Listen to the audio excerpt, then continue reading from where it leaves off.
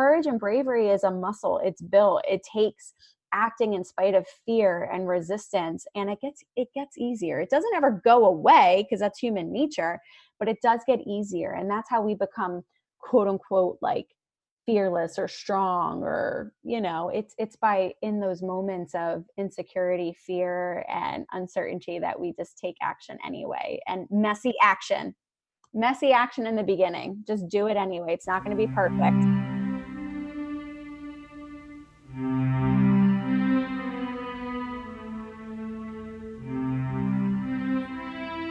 Welcome to the Dare You to Move podcast. I am your host, Colleen Wetmore.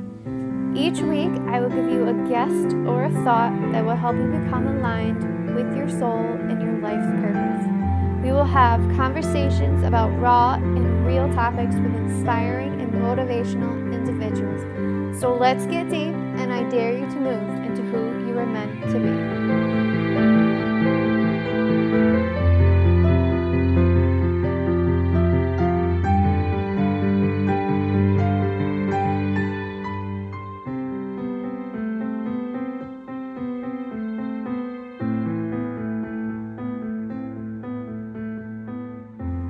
Hey everyone, welcome back to the show.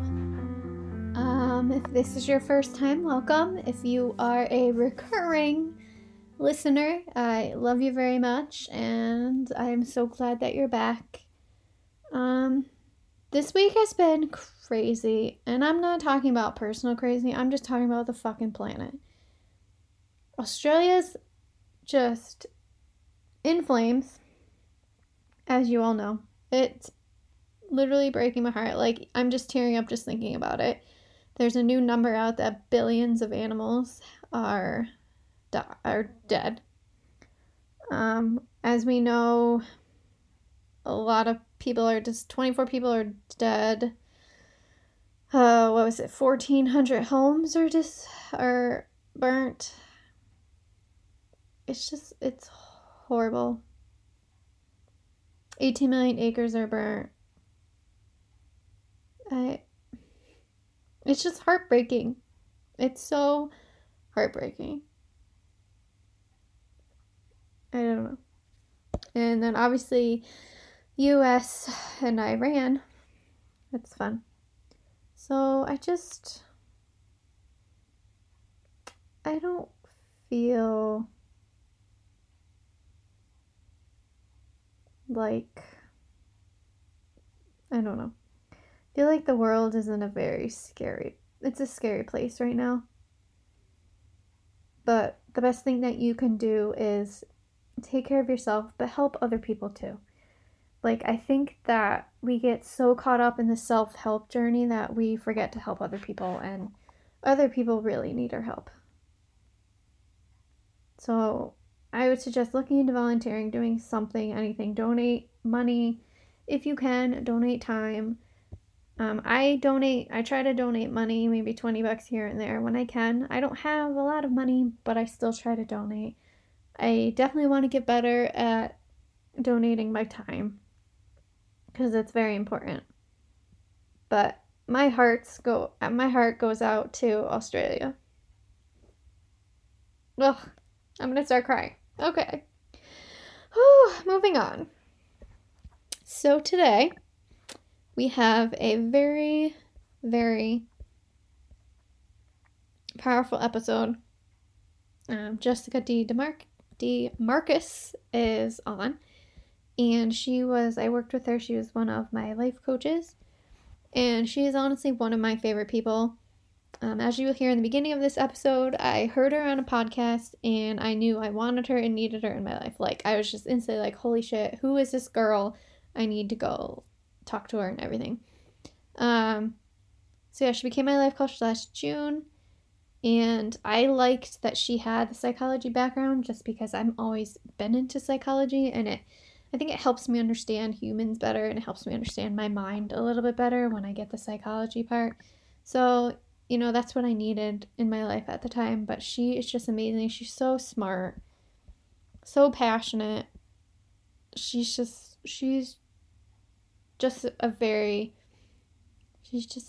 presents herself really well.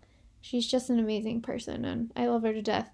We talk a lot. We talk about her burnout and coping with it, feeling guilty and selfish when it comes to self-care. Talk about boundaries, healthy relationships, core values, ego, courage and bravery, and her stuck moment was huge. It was huge decisions that she made, and I just was like, my jaw dropped, and I was like, holy shit, I did not know that. So this episode is really good, and I know you will enjoy it. And like I said, I know the world is really kind of shitty right now, but just focus on yourself, but then do what you can to help too. Like, just, I know it's hard to deal with world issues, but we have to. We have to deal with them. We have to try and change them. Obviously, it comes from within first, but just try. But I wish you all the best, and I'm sending love to everybody. And like I said, Australia, I'm thinking of you, and I'll be praying for you too.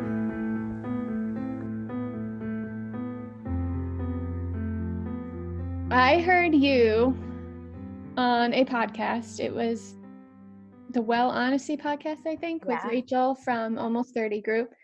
And I fell in love with you, and I was like, oh my God, I need to have this woman in my life. So I reached out to you, and then you worked with me and you helped me. And you're one of the reasons why this podcast is happening. So thank you. Thank you. You're so welcome.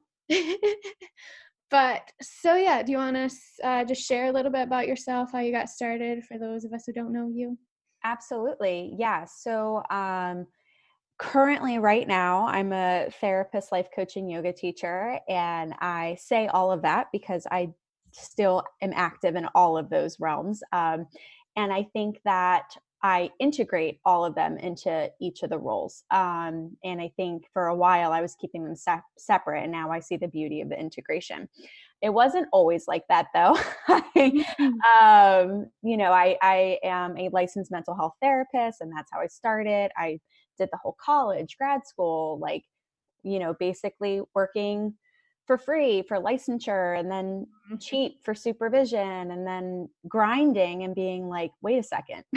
I just spent hundreds of thousands of dollars all these years, spent all this time becoming licensed, and I'm still feeling like I'm not able to fully step into my gifts. What's going on?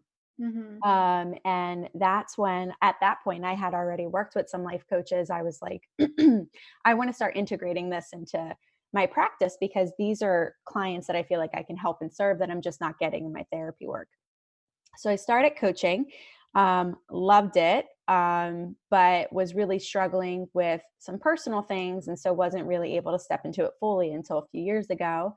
And over the last few years, I've been transitioning and stepping more fully into my work, cutting back on therapy, increasing coaching, adding my spiritual practice into my modalities, and becoming a yoga teacher. And now I do all three and speak on it. I do research on them. I teach professionals about them.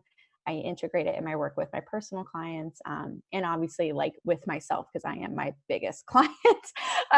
So that's a very quick synopsis of the last decade of my life. Yeah. So what was it about just doing therapy that wasn't filling you up? Yeah. So I am trained in trauma. That's my specialty. And that looked really different, but the majority of my work was sexual abuse with children and women. And I love that work, love it. And I still do it. And it is very difficult to do for 40, 50 hours a week, especially in the type of environment I was in, where there wasn't a lot of support for the clinicians themselves. So a few years in, I became burned out. I didn't know that's what I was experiencing. I was feeling cynical and overwhelmed, and I was fatigued. I was not coping in the most appropriate, healthy ways. and just a few years of the work-related stress and poor coping strategies on my part, I ended up finding myself in a really unfamiliar place. And when I started looking into it, realized I was burned out, and doing self-care as the remedy, and starting a personal challenge and journey of implementing it more consistently into my life, is what really kind of helped me thrive as a therapist and recognize how that type of work I was sustain long-term not as sustainable for me, and how I wanted to implement other aspects of my being and my gifts and my talents into my work. And that's how coaching and yoga came to be later on. But that's really what ended up happening. I just became burned out, and I'm not the only one. Like 7 out of 10 employees are burned out. It's now a medical diagnosis. There's an ICD-11 code for it. It's, being treated by, primary care physicians. And Wow. it's a real thing, and it's more significant and common than people acknowledge. It's not people being, lazy. It's not this like new hashtag. It's a real thing, and it, left untreated, it can cause significant distress, not just at work, but in people's personal lives, their marriages, their health, their finances, their mental and emotional health. It's some pretty nasty stuff. Yeah, I love that you said that burnout is not, you're not being lazy. Like, Yeah. you're not using it as an excuse to get out of whatever you're doing. Absolutely. Yeah, I think there's like a generational gap where, a lot of people are just kind of not acknowledging what's happening. But I think that the generation now is experiencing an environment and the conditions as a result of that are just putting them in this perfect equation for burnout. They're just experiencing stressors emotionally, financially, environmentally, globally, that generations prior, they had their issues. It's just the combination of it is just really tricky right now. Yeah. And I think, like, yes, I feel like it's getting worse, but I also feel like back then it wasn't, I don't think maybe it wasn't as known. They just kind of was like, this is what it is. And now we're kind of just like, no, we need to start taking care of ourselves, especially women. Yeah. Like, we have always been, especially generations before us, have always just been women take care of everybody else. We don't take care of ourselves. And it's like, how many women were so miserable back then, probably, and even today, because they're like, my husband and my kids, my family is my whole life, and that's it. And they don't, because I even think moms and wives can get burnt out. Everyone can get burned out. Taking care of yourself. Absolutely. And I tell people all the time. Yeah, men too. Yeah, yes. I'm not trying to just generalize it just to women. You're right. Well, there are some risk factors. So individuals who are, from a lower socioeconomic status, individuals with less training or education, women, individuals who are younger, individuals who has a history of mental health or substance abuse, individuals from a minority population. Like, those are risk factors to put them at a higher risk of experiencing burnout. And no one's immune. CEOs, stay-at-home moms, plumbers, pop stars, like everyone can experience burnout, because it is just work-related stress and poor coping on our strategies, which can happen to anyone. And speaking to your point about women, I think women have always experienced burnout, but like you said, there was not a place or time for them to advocate for themselves or really do that exploration. And now, not only are they experiencing the same stressors from before of taking care of their family, their marriage, their home, their communities, but now they have the added addition of a 40 to 60 hour work week too. Right.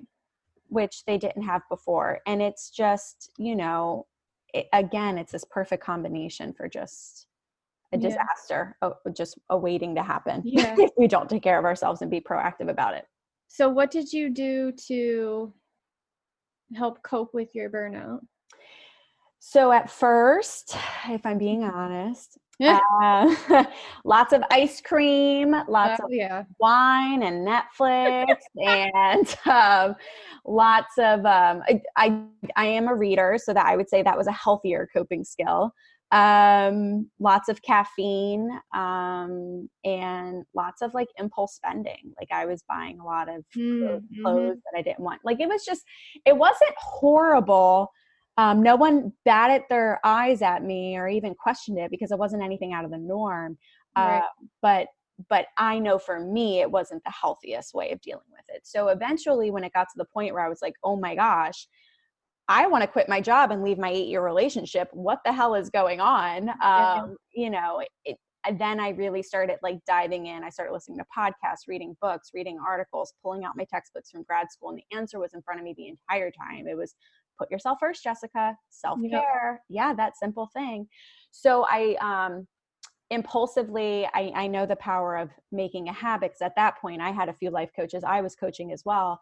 And I was like, okay, well, if I know self-care is the remedy, I need to make this a habit, because this isn't just going to work one time. Like if I don't find a sustainable way to implement this, like I'm just going to feel better now, and then it's going to come and get me again. So I impulsively was like, oh, the Happy Social Worker Project. I felt like it was an oxymoron at that point, like being happy and being a social worker. And I didn't even know what Snapchat was, but I was like, how can I share this with people and make it accessible so that it's not this lofty idea? It's 10 seconds a day. Like you have 10 seconds a day to watch what I'm doing to take care of myself. And so I called it the Happy Social Worker Project, and I committed to doing 365 days in a row, and I documented it on Snapchat because I was like, 10 seconds a day, Jessica, there is no excuse in the world. You could have ammonia and still do a 10-second video. So, and it was really interesting because the first 30 days were hard. I didn't realize, one, like how infrequent my self-care was. And two, when I was documenting it, I realized how I was doing unhealthy self-care and not really identifying all areas of my life. So the first day I took like a bubble bath. The second day I took a lunch break. The third day I got my manicure. The fourth day I watched Netflix. And by the fifth day I was like, what the hell do I do for self-care? Like I did all the things in my toolbox. Wow. And that's when I realized, wow, like self-care is a really dynamic, personalized practice. And sometimes it's boring, and sometimes it's outside of the physical domain. Like, how do I take care of not only my body, but my mind, my emotions, my spirit, my relationships, my bank account, my job, and really create this as a lifestyle versus something I do after 5 o'clock. And just for my physical body. And when I realized that, then my self-care got real dynamic and it got real personal. I started implementing things like prayer. I started implementing things like journaling, reading books that were not related to my job, saying no. That was like a huge thing. I remember when I was like on day 100 and I was like, holy shit, guys, I said no. And that's my self-care today. I said, no, I can't take that extra group just because that person called out sick. I remember when I took my first mental health day and just called out, no notice. It wasn't planned. I just was like, hey, I'm not with it today. I'm not coming in. And dealing with those feelings of guilt. And I remember when my self-care was putting limits on my social media, it was going to the eye doctor and getting a new pair of freaking glasses. It was, you know what I mean? Like, getting new sheets, doing the laundry that's overflowing in the corner, like using my dishwasher versus hand washing my dishes. Like self-care got boring, but because I was doing it consistently, it really became like integral in my healing. And that's what I try to communicate to people, that it's a personalized practice that changes as you grow, but it's a dynamic practice and it's a proactive practice. It doesn't just work when you need it. You have to do it consistently. Yeah.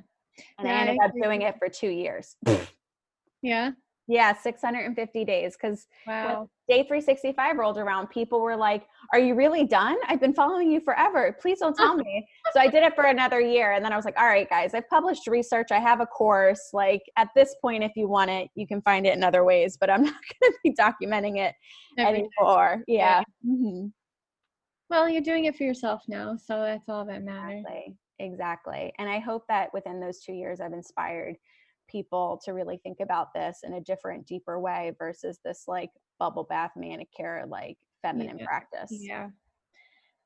Yeah, I know my self-care was binge watching TV, and that did absolutely nothing for me. I mean, it's nice every once in a while, like Friday night, I'm like, all right, I'm going to binge watch my shows and just numb out, which is fine. But it's like I was doing it every day from the time I got home at 5 p.m. till the time I went to bed, 10 p.m. Woke up in the morning, watched a show while getting ready for work. Like, it was not good. I was a very angry person. But so yeah, I like that you did that, because it shows people that there's more different ways of self-care. Absolutely. And it was so healing for me. I learned so many things doing that. I learned, one, self-care is not selfish. I had this crazy belief that the more I gave, the more value as a human I had. And I would give and give and give. And I would give when I had nothing to give. And it was crazy because I felt guilty saying no. I felt guilty when I wasn't showing up or doing all the things or saying yes to requests. And I really had to, it took a while. I would say it took about 6 months to really kind of step into that fully and understand where that guilt was coming from and say yes to myself, even if it meant feeling guilty. Because I knew that that guilt was a temporary feeling and that it was stemming from like this really distorted belief. And that by me taking time to be quote unquote selfish, that later on I can be more selfless because I actually had more to give. I had clarity, I had energy, I had stuff in my cup because I did what I needed to do first. You know, I learned that self-care is a shared responsibility, that we need to share that with others and hold others accountable to respecting our self-care and letting other people know like our boundaries. And I learned so many really amazing things from doing it. And it was really cool to inspire others to do it too. I had a few people do their own like 100-day self-care challenges. Oh, nice. And it was beautiful seeing what it looked like for them. Yeah. You know? I think for me, I don't remember I think we talked about this when I worked with you, but I was having trouble not feeling selfish doing my self-care and doing things that were important to me and make me happy. I don't know if you noticed that from a lot of other people, but I know that's a huge thing for me. And it's something I'm still struggling with, that like, I know that self-care isn't selfish, but I still feel guilty about it. Yeah. So, you're absolutely right. It's super common. I would say everyone feels it. Yeah. Yeah, especially initially. And what I would say is if you feel that guilt, which you probably will, know that that's normal, right? That it's completely normal. Most people are experiencing that. And that it doesn't mean that you shouldn't do it. It just means it's a new practice. Yeah. Right. And to kind of challenge that feeling, because that feeling stemming from a thought. And a lot of times the underlying thought is, I shouldn't be doing this, or I could be doing something else, or blank wants me to do this, or I have this epic to-do list, right? And really challenge those thoughts where it's like, okay, well, where are you on that to-do list? How do those things serve you? How are you showing up to those responsibilities, those relationships, and those tasks? Right? And when's the last time that you did do something for yourself? And really, again, challenge those underlying thoughts that are probably manifesting in the guilty feeling when you do something for yourself, and try to find a truer thought. Right. And that takes practice. Right. Yeah. I've heard people on podcasts, they're like, well, if you have plans with like a friend for a dinner or a lunch, you're not going to cancel those plans for something like a work related thing or whatever for something else. But if you have like a dinner date with yourself, you're more willing to cancel it because you're like, oh, we can just do it another day. Right. And that's a huge thing. Oh my gosh, Colleen, I'm so glad you said that. That's a huge thing. Like, you're not going to find the time. Like, you're going to have to make the time and honor the time. And that was a huge wake-up call for me when I was doing the self-care challenge. Like, if I was going to say yes to myself, it meant saying no to other things. Right. And in the beginning, that was really hard for me because I was like a people pleaser. I was a caregiver. I literally got paid to do it too. So it reinforced it. It was really difficult for me to if someone wanted something, say no to them so that I could say yes to what I had scheduled. And it was really hard for me to honor those times. And it took practice, but I would say within like 3 months, not only was I better able to honor the time that I had carved out and the activities that I knew were important for me to take care of myself, but that courage and that self-trust and that self-reliance and that self-worth, they built over time. And I was able to take massive action on bigger things that I needed to do for my self-care, like leave the toxic work environment I was in, leave the unhealthy relationship I was in. But it took a few months of me like practicing tuning in and saying yes to myself and honoring myself and building the courage to actually do what I needed to do for me. Mm-hmm. Were people around you kind of like, what is she doing? Or were they supportive? I had like my tribe, you know, like my a few of my girlfriends who were like, you go girl, like I love this, like, you know, like sending me love all the time. And that was about it. My family, definitely, there was some backlash. Oh, my relationship, there was some conflict there. And even, you know, surprisingly, and I struggle to say this, but I'm going to say it because it's true. And whoever's listening, I think might need to hear this. Even in my workplace, as a therapist, as a social worker, where we preach self-care, I got some backlash. Wow. Which was really surprising. I remember sitting in a staff meeting and being really excited to share what I was doing and encouraging people to be like, hey, follow me, like, let's do this together. And people literally laughing at me. Holy shit. Wow. Yeah. And I just was like, wow, I can't share this here. So for a few months, I didn't share it with the people at my job. But then they started to notice things like me set up boundaries, my mood being better, my clients being happier, my show rate improved, my client survey forms were significantly better than other providers in the office. I was more engaged. I had lost a few pounds, and people were just like, what are you doing, Jessica? I said, oh, remember that happy social worker project? That's what I'm doing, boo. Like, I'm taking care of myself. Yeah. And look what's happening. Yeah. And then I started to get some support, and then I realized I need to advocate. Like, this is not a foreign concept, but just something that systematically wasn't supported in that agency. And I was like, okay, well, if they're starting to notice a difference in me, it's my role as an advocate to step up and really kind of like practice what I preach. And slowly but surely, they had me doing presentations at staff meetings. They had me sharing things that I was creating. And now I'm part of systems and organizations that really support that and have allowed me to share it on a bigger platform by publishing research and teaching professionals and offering continuing education courses and things like that. But 4 years ago when I started it, people were not as supportive. Well, bravo you for doing it. And I think that we as people just need to do us, do you, and people will either follow or they won't. That's their choice. They're not ready to follow, I guess, at that point. So So speaking of boundaries, I know this is something I struggle with. I'm sure many other listeners struggle with this. So what are they, for those who don't know, and then how can one do them?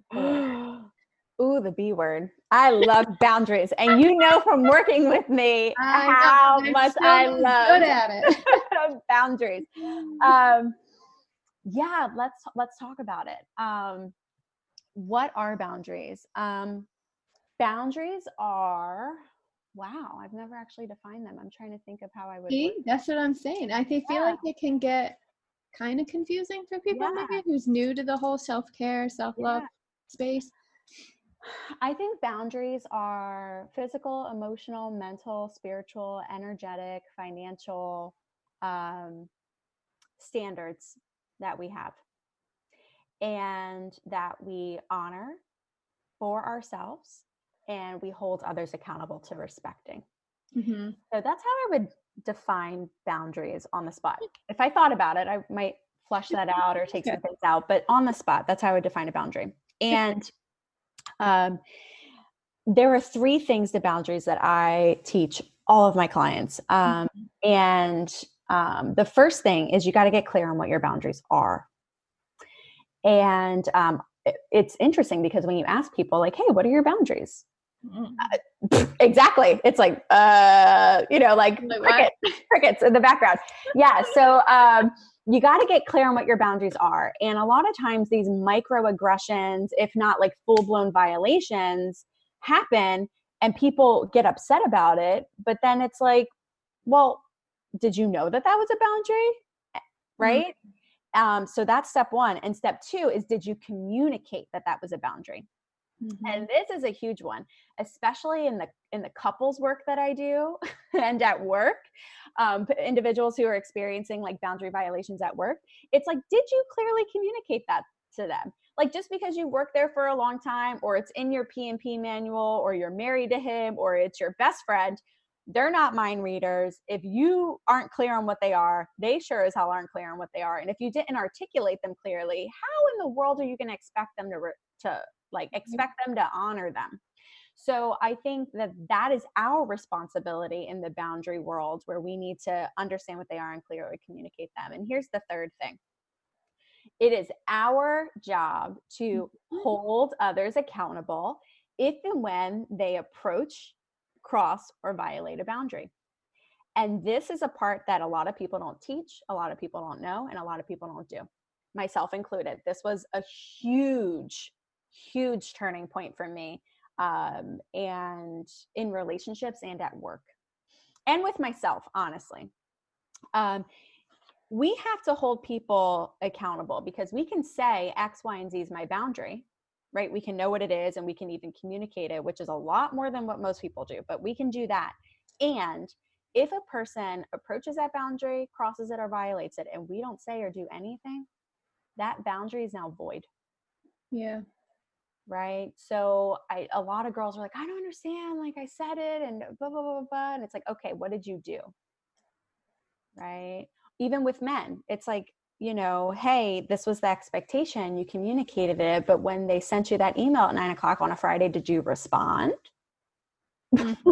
And if you responded, then that conversation's void, right? So at that point, it's our responsibility to hold them accountable and make tough decisions regarding that interaction and that relationship if that person continues to kind of not respect them. But yeah, again, I think a lot of people pass the buck on boundaries and go, oh, like they should know that's my partner, or that's my boss, or that's my best friend. And it's like, no, boo-boo. That's our work. That's our realm. The ball's in our court. And we really need to do all 3 of those steps to have good boundaries. And mind you, I know I'm talking about it like, hey, 3 steps, because I try to make these big concepts simple.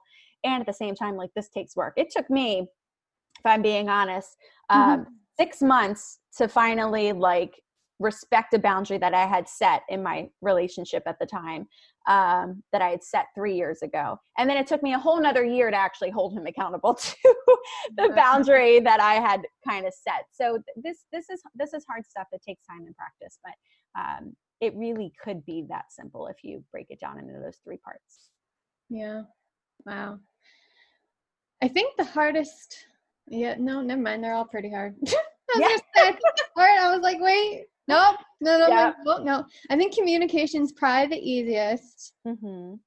Then I feel like finding yours, some of them, like for me, like, well, I could see like you go, like at work, you could be like, I'm not responding to emails after 7 p.m. and that's a boundary. So you have to follow through with that. I feel like that one would be easy, but I feel like maybe with your like a relationship, I need to meditate at 9 p.m. every night, no ifs, ands, or buts. I feel like that one probably is a harder one, just because if you're like living with someone or in a relationship or something, I don't know. I feel that's just me. So it's probably just depends on the person and what the boundary is. Yeah, absolutely. And those are great examples. Sometimes boundaries are small, sometimes they're big, right? Sometimes a boundary is like black and white, like, hey, yeah, that's how I'm seeing it, is more black and white. I don't know what like the middle ground would be. with boundaries, it's hard to have a middle ground, right? I think at that point, like, is it really a boundary? But I would say there's some gray area in terms of like, there are clear boundaries where it's like, I don't respond to emails after 7 p.m. on Friday until 9 a.m. on Monday. And then there's some boundaries that are a little bit more like gray, where it's like, hey, I don't engage in conversations that are like, energetically like pessimistic or draining, Okay, that makes sense. or like the work water cooler. You're like, I'm not engaging in this. Yes. Yeah, exactly. Like that might be harder to define as like black and white. Yeah. But it doesn't mean that it's not a boundary. And at that point, that's where that self-awareness comes in, where you need to understand where is that boundary for you? Like, do you want to engage in like workplace, like camaraderie? Yes. And if it starts to get negative, or someone starts to get thrown under the bus, or there starts to be some like negative Nancy or cursing or inappropriate talk or boundary violations or client disclosure, at that point, like that might be the boundary and you might need to step away. Okay. Now that makes more sense. Now I'm like, I feel like the whole boundary thing, even after months of working, it finally clicked in my head. I'm like, oh, yay, there we go. Hopefully everyone else. It's tough. It's tough stuff, but it's important stuff for sure. Yeah. For everyone. I was just thinking boundaries, just the black and white. And then I'm like, oh wait, yeah, that makes sense. There is the gray middle ground too that you gotta, okay. That's how it all makes sense months later, but that's okay. So I guess now I kind of want to jump into healthy relationships, and I kind of want to ask you, what do you define a healthy relationship as? Yeah. Oh man, these definitions. I'm making you think today. Yeah. Hey, and it's early too. It's like a Saturday morning. I know. But it's payback for all the times you made me think about my life. I did. I asked you some tough questions, and yes, it's like, come on, Colleen. Okay, I'll take it. Healthy relationship. I think a healthy relationship is a interaction between two individuals, or two groups, or even two systems. An interaction between two beings that is based on respect, appreciation, compassion, and like love. Yeah. Just, I'm trying to be vague on purpose, because I think relationships exist between everyone and everything, right? When you really boil it down, it's not just you and your intimate partner. It's not, you and your family, or you and your job and the organization that runs it, or, I would even say there's relationships between countries. There's a relationship between the environment and yourself. There's a relationship between you and your belongings. Like, and a healthy relationship is one, again, that's based on these core values of respect, love, appreciation, and probably a couple other things, but on the spot, that's what I would say. And yeah, we're all in relation with everything at all times. And those are a couple core values that I think are important in healthy relationships. Yeah. I think also I agree with that too, but I think also what I've learned, to have a healthy relationship with other beings, you have to have a healthy relationship with yourself too. So that obviously goes back to all the self-care that we were just talking about and everything. So I know a lot of, like, the almost 30 group that we're in, a lot of people talk about really like romantic relationships. You want to dive in a little bit about a healthy romantic relationship? Yeah. So yeah, you're right. A lot of people pop into that group space with a lot of really interesting stories.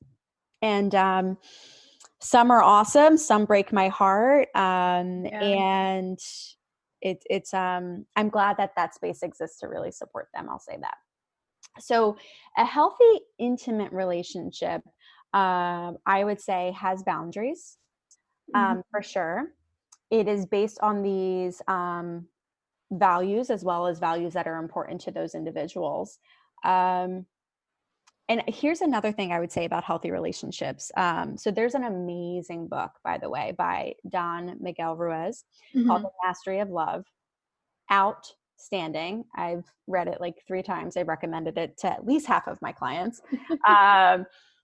And one of the things in that book that I love is that a healthy relationship is not this codependent, if not like dependence on the other person. A lot of times you'll hear, oh, they make me feel alive, or they're my better half, or I don't know what I would do without them. And that signifies dependence, where, you know, without that person, you are not full. And I think the foundation of a healthy relationship is when you have 2 full people who, when they come together, the healthy relationship is that space and exchange and interaction between 2 full people. It's the overflow of love and respect and appreciation and fun that really creates the foundation for a healthy relationship, versus 2, and I'm speaking in generalizations. I really don't like to talk about people this way, but like 2 empty or broken or, hurting individuals coming together. And just because the pieces fit doesn't mean they're meant to be together. And I think that is kind of, it has the potential for people getting hurt, if not further, like damaged, or, you know, it's so I like to think of 2 wholes coming together as a healthy relationship, and understanding that the relationship between you is just one relationship. You still have to have a relationship with yourself, even if you're in an intimate relationship. And I think that people lose themselves in the relationship, and that's also not the healthiest thing either. No, yeah, I agree with that, because speaking from experience, that's how all my relationships have gone. I've completely lost myself, then I get angry, resentful, not the nicest girlfriend. Even in friendships, I feel like, or family, like, because like even with my family, we have so many different views on life. Like, they're very religious and I'm not, and when they start going on their religious stuff, I'm just like, I can't deal with this, and then I start getting all like crazed about it. But I'm like, well, no, I just need to stick true to what I believe, and they believe what they believe, I believe what I believe, and you just got to be yourself regardless. Right. And there's no like judgment or trying to change them if it's 2 wholes, because then you can recognize, I'm over here, I'm okay, and they're over here and they're okay, and we can still have our interaction and relationship. Like, even though they are super religious and I am not. Funny example, I'm literally at my partner's house, and behind me, I don't know if you can see this, there's a deer head. No. And no. I share that example with you because that is something that is important to him. It is absolutely not important to me, and we have different opinions about that. I can still love him, I can still respect him, and hold my beliefs, because I understand that we are in relation, and I'm still my own person. So if I'm not getting this right, you can correct me, but I think I remember you, when we were working together, you said, is this something you're willing to accept about him or not? If not, then you need to decide if you want to stay or leave with that acceptance thing. So like, the deer head on the wall is something I couldn't accept, but that's just me. I mean, it's not like they're a bad person or anything, but so like, you've chosen to accept that about him as well. Like, you're picking your battles, I guess. It's also just, again, that self-awareness of, is this impacting me? Does this impact me? And if I'm being honest, the point that I am in my life and in my relationship, his once a week going out to harvest an animal with a group of like 3 generations of men in his family, where this is their week, where they get to, like, for him, that's a value. For him, that I understand it on a deeper level because I've engaged in those conversations with him. Does it affect me? If I'm being honest, not really. Would I ever do it? No. Do I like that there's a deer head up in this area? No. But it's something that I am willing to tolerate, to have a relationship with him because of all the other things he brings to the table. Now, in my previous relationship, I was with him for 8 years. We were engaged, and there were things that I was not willing to tolerate.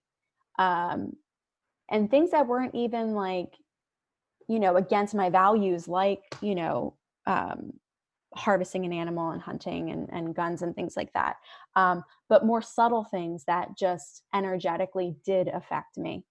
And I got to the point where I was like, I'm just not willing to tolerate these things. And I had to make a decision where it's, do I want to stay? Is this something I'm willing to cope with for the rest of my life? Or do I need to go?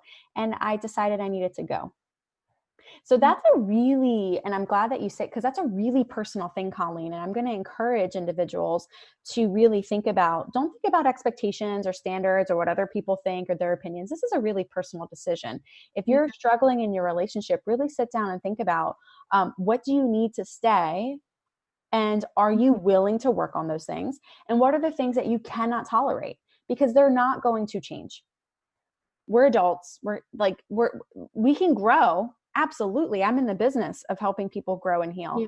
And at the same time, like particularly in relationships, a lot of those chronic issues that keep coming up, the underlying root issue is usually a difference in values and or lifestyles, and it's not going to change. And are you willing to cope and tolerate that for the rest of your relationship? If not, you really need to think about you and is this something that you can do? I think that willingness piece is, do I like it? No, but I'm willing to. Right. I think like in your circumstances, it's like a generational thing. It's like they're not going out and abusing animals. Like it's completely different going out and legally hunting an animal versus a person like beating up a dog or something or you know what I mean? Or just animal cruelty. It's a completely different thing. So yeah, I get that. And just like I had to ask him to show up with compassion and understanding and curiosity for some of the things that I value and I think are important and I engage in, like he never did a yoga class before he met me. Ever. And most men don't, but and he showed so much like openness and curiosity and intrigue with that area of my life. Does he go to yoga classes with me? No. But if he walks into a room and sees me practicing, he'll close the door and be like, sorry. And he honors and respects that. And so, I had to show up. It really challenged me actually to show up with the same compassion, understanding, and curiosity with when I first walked into his home and was like, what is that? And instead of jumping into judgment immediately, really kind of engaging on that deeper level conversation. And then I was able to recognize, okay, I'm willing to tolerate that. I think the acceptance and what you're willing to accept, I think that goes along with your core values, which I've learned a lot about with you and Casey.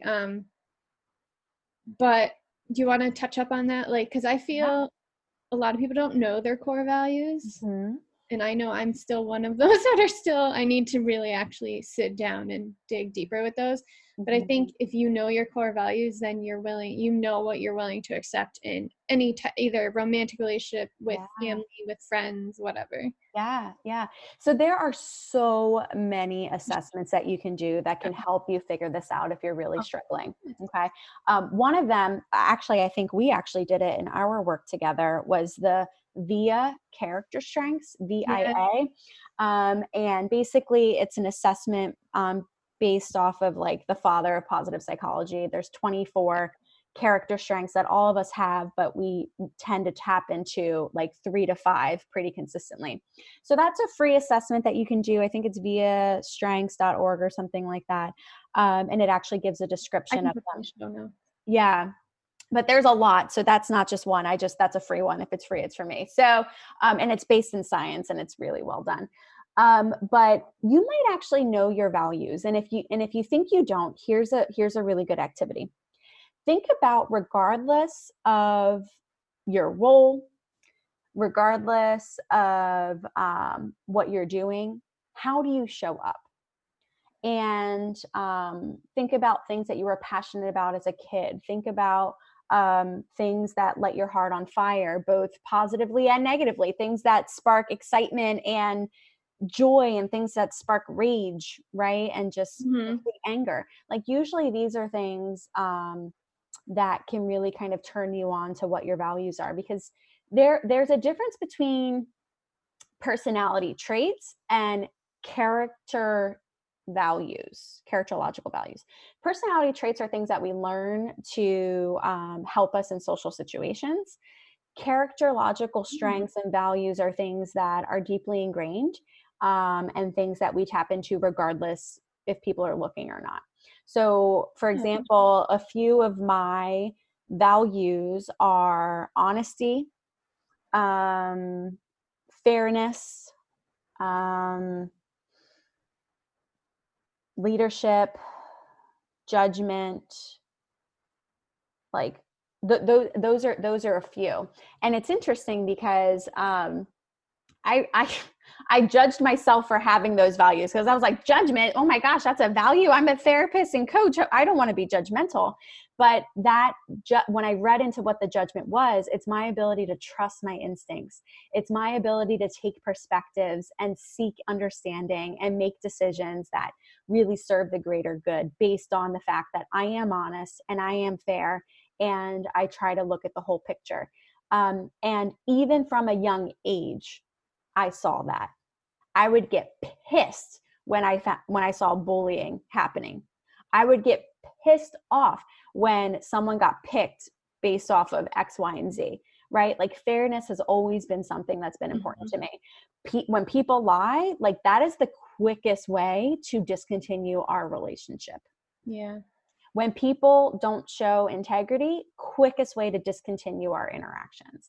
Like honesty has always been something that's been important to me. So think about that. And here's the interesting thing about values. Not only do they show up in your relationships, they show up in how you treat your body. They show up in how you spend your money. They show up in how you choose to spend your time. It's not just how you're going to show up in a relationship and things that are going to excite you versus make you angry. Like that, true values are going to show up in every area of your life. Okay, so the values then go with the character strengths, and then personality is society, or like coping with society, or sorry, I'm getting that wrong. Yeah. So there's a great book that talks about this, the 7 Habits of Highly Effective People. He explains it extremely well. But basically there's characterological traits, which are things that are just deeply ingrained in most humans. If you know, your core values. Which would be your core values. Yeah. Or and like then, similar to your core values. Yeah. Okay. And then there's personality traits, which are things that we can learn. And usually we learn them in terms of how to like interact with people and systems and organizations and things that kind of influence our external world. Now, sometimes we engage in them so often and we really foster them and build on them that they, eventually become values or become like how we define ourselves. But there is a really clear distinction between those and core values. Yeah. I think like when you ask people about yourself or about themselves, they always talk about their personality, when that's not really what their core being is, and that's not really what who their soul is. Like personality is so different from who your soul is. Yeah. Core being. Yeah. And this is, oh my goodness, I love this topic because so from working with me, I'm a nerd. I read every single day of my life. I swallow books. Yeah. And there's 2 really different perspectives on this topic. So I'm also a licensed mental health therapist, so I can also go down the psychology road of the ego, right? Where when you ask people who are they start describing the ego, the labels and behaviors and traits that they think they are, that they've fostered and developed to describe how they show up to the world, or the labels that people have put on them, such as I am a 30-year-old Latina coach or therapist or social worker. I have 2 kids. I live here. Like those are identifiers and labels that a lot of people use to describe who they are. And they'll go on to deeper and be like, I'm super organized and I'm super honest and, I'm this and I'm that. And I would even venture to say like, that's probably part of the ego. That's like your resume. Yeah. That's like what you put on your resume. Yeah, exactly. It's like my Facebook bio or my one-page resume. It's like, no, boo-boo, that's not who you are. And then here's where the spiritual aspect of me comes into play. Then there's things like The Untethered Soul, which is an outstanding book where he actually opens up and talks about, instead of asking who you are, ask, who am I not? And I am not a social worker. I am not, Latina. I am not a girl who lives in Philly. I am not boom, boom, boom, boom, boom. And what you're left with is who you are. Yeah. And how can you show up to the world more in alignment with that being? And that's how you find fulfillment, peace, clarity. And from that space, can make decisions more in alignment with your values. Yeah, so I think that for people to like find their core values, they have to kind of get away from all the resume type verbiage and wording and really dig deep and be like, who am I? What is like, who is my soul? And then they can find their core values, which will help with all the external relationships and everything. Wow. Yeah. That's crazy how that kind of just all circles back around. It's all this stuff is related. Like people try to like put these things in boxes and make them mutually exclusive. It's all the same stuff. It's all the same stuff. There's a current running under all of it that connects it. Yeah. And it all starts with yourself. All starts with yourself. All starts with the self-awareness, the self-relationship. Everything's a reflection of that. Yeah. Wow. I love you. I love you too. I love that you're doing this. I remember when this was an idea, and it just speaks to the name and nature of the podcast, Dare to Move, because this was a dare to move for you, for sure. Yeah, you definitely, I don't even remember, I gotta listen to all our recordings, but I don't even remember like what my problem was. I think I remember it was like my low self-esteem monsters kicking in, and I think I had like imposter syndrome. I'm like, who the hell is gonna want to listen to me? And I think that's probably what my thing was. And if you didn't push me to just, because you made me like write down like, this week you're gonna pick the name of your podcast. This week you're gonna reach out to people, and I'm like, okay, I guess I have to do it now because you're making me do it. But I mean, you helped me like build the courage to do it. And then while doing it, I was talking to one of the interviewees I had on. I was talking to her at the end after the recording. I was like, I still have to record my first solo episode, like the first episode. And I was freaking out. She's like, Colleen, just do it. So I got off the call with her and I just did it. And then now here we are. And I have like 8 episodes out, I think now. So it was just amazing. And that speaks so much to like courage and bravery. A lot of times people wait for the motivation, or they wait for the right time, or they think when this, then that. But really, do it now. Just do it. If you're getting the soul tap or the nudge to do it, just do it. Know that didn't just come out of thin air. You were meant to feel, hear, and receive that. And that once you start taking action, the universe will support you and work with you, but it's going to wait for you to say, yes, I am doing this. Yeah. And courage and bravery is a muscle. It's built. It takes acting in spite of fear and resistance. And it gets easier. It doesn't ever go away because that's human nature, but it does get easier. And that's how we become quote unquote, like fearless or strong, or, it's by in those moments of insecurity, fear, and uncertainty that we just take action anyway. And messy action in the beginning. Just do it anyway. It's not going to be perfect. It is. And now I'm starting websites, and I'm like, oh God, they're totally useless. So I'm like, this will probably take months for it to come out, but that's okay. At least I did it, and I'm starting. So yes, totally fine. So proud of you. Oh, thank you. I'm proud of you too, because you're great. I received that. Thank you. So I usually ask my guests this, was there a time in your life where you felt really stuck with your life? Yes. I was 25, maybe 26.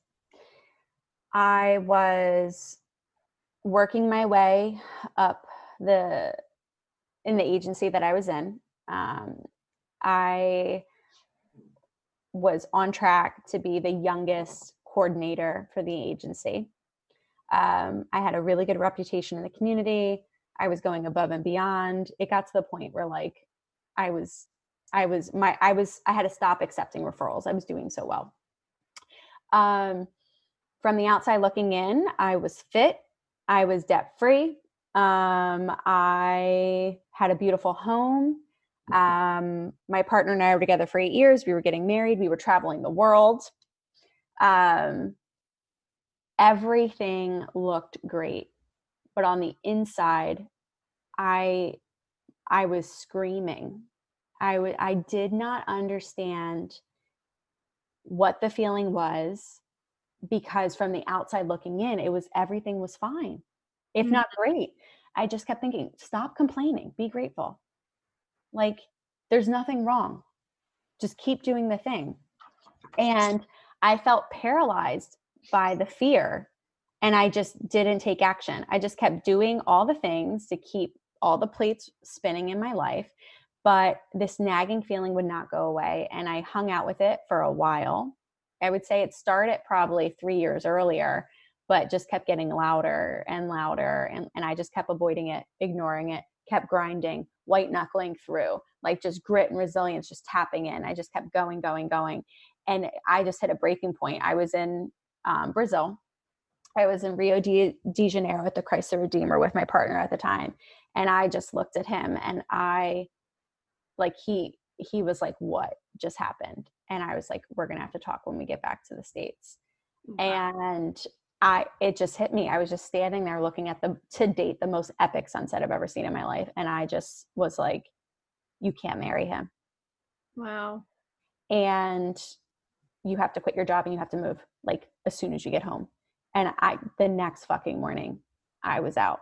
Like I packed just a gym bag. I left all my furniture. I took what I needed for the next few days, and I just left. I couldn't do it anymore. Now that's a very extreme story, but I share that because it was 3 years of feeling stuck and me not taking action, me avoiding the feeling, me invalidating my own feelings and reactions and needs, and just persevering through and really kind of tapping myself on the back and almost acknowledging and recognizing myself for pushing through, being like, wow, you're so strong. You're so great. Like, when really the stronger thing to do was actually to sit with it and spend time with it and understand it and lean into it and understand what is happening. What do I need? Mm-hmm. And for me, it took taking bold action, to get unstuck, because it was like jump now or forever, like stay. But I also had like the pressure of like in 3 weeks I was getting on a plane to go to Aruba to say I do. So, Oh, shit, 3 weeks. Yeah, it was crazy. So, that's an example for me. I know that's not true for everyone, but what I do think could be a relatable aspect of that story is the years of feeling stuck and not doing anything about it. Yeah. Mm-hmm. Years. Wow. Years. 3, but more, I would say a solid 3 years, probably more, but a solid 3 years that I just ignored it. Because I didn't want to, I was following a plan, Colleen. I had a plan. You were following the society norm plan. Yeah. I had a plan. That was the plan. Wow. And I didn't want to mess up the plan. I didn't want to disappoint people. I didn't want to be ungrateful, and like you said, like we started off the call, I wasn't in a position where taking time to actually be with myself, think for myself, make decisions for myself, take care of myself was, supported. That wasn't the case. So I needed to be bold and do what I needed to do. And for me, that was leaving, but that doesn't have to be that for everyone. And we've talked about this, it could be seeing a therapist, like working with a coach, talking to a friend, coming out of the shadows, letting go of the shame and embarrassment, and knowing you're not the only one, and actually sitting down and working through it through meditation, journaling, talking to someone, having that conversation with your partner or friend or employer, and just making small sustainable change. It doesn't have to be this big, drastic, life-changing, move. For me, it did, because that was the type of person I was. But for you, it can look very different. And even now at this point in my life, it would look different if I ever got to that point. But I also, because I think of myself as like a self-care G, I'm not perfect, but I'm pretty good at it. I would notice it immediately and be like, "Ooh, what is that?" And I would sit with it and make a decision that's good for me.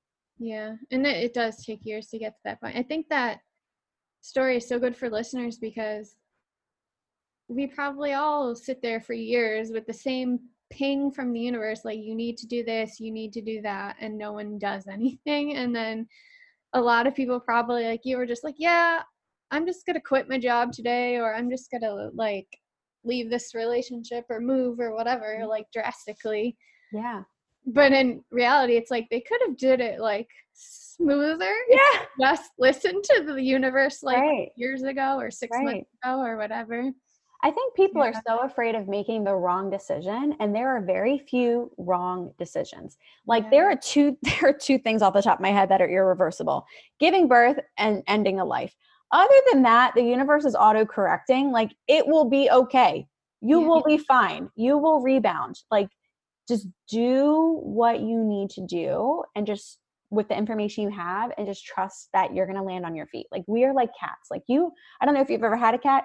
You toss a cat off the couch or off the bed, or they jump up and you yell at them, get off the fridge. They're going to land on their feet. We're the same way. Yeah, even when we don't feel it, but yeah. Exactly. Just take the leap. You'll be fine. Wow. See, I knew this is why. Dare to move, right, Colleen? Yeah.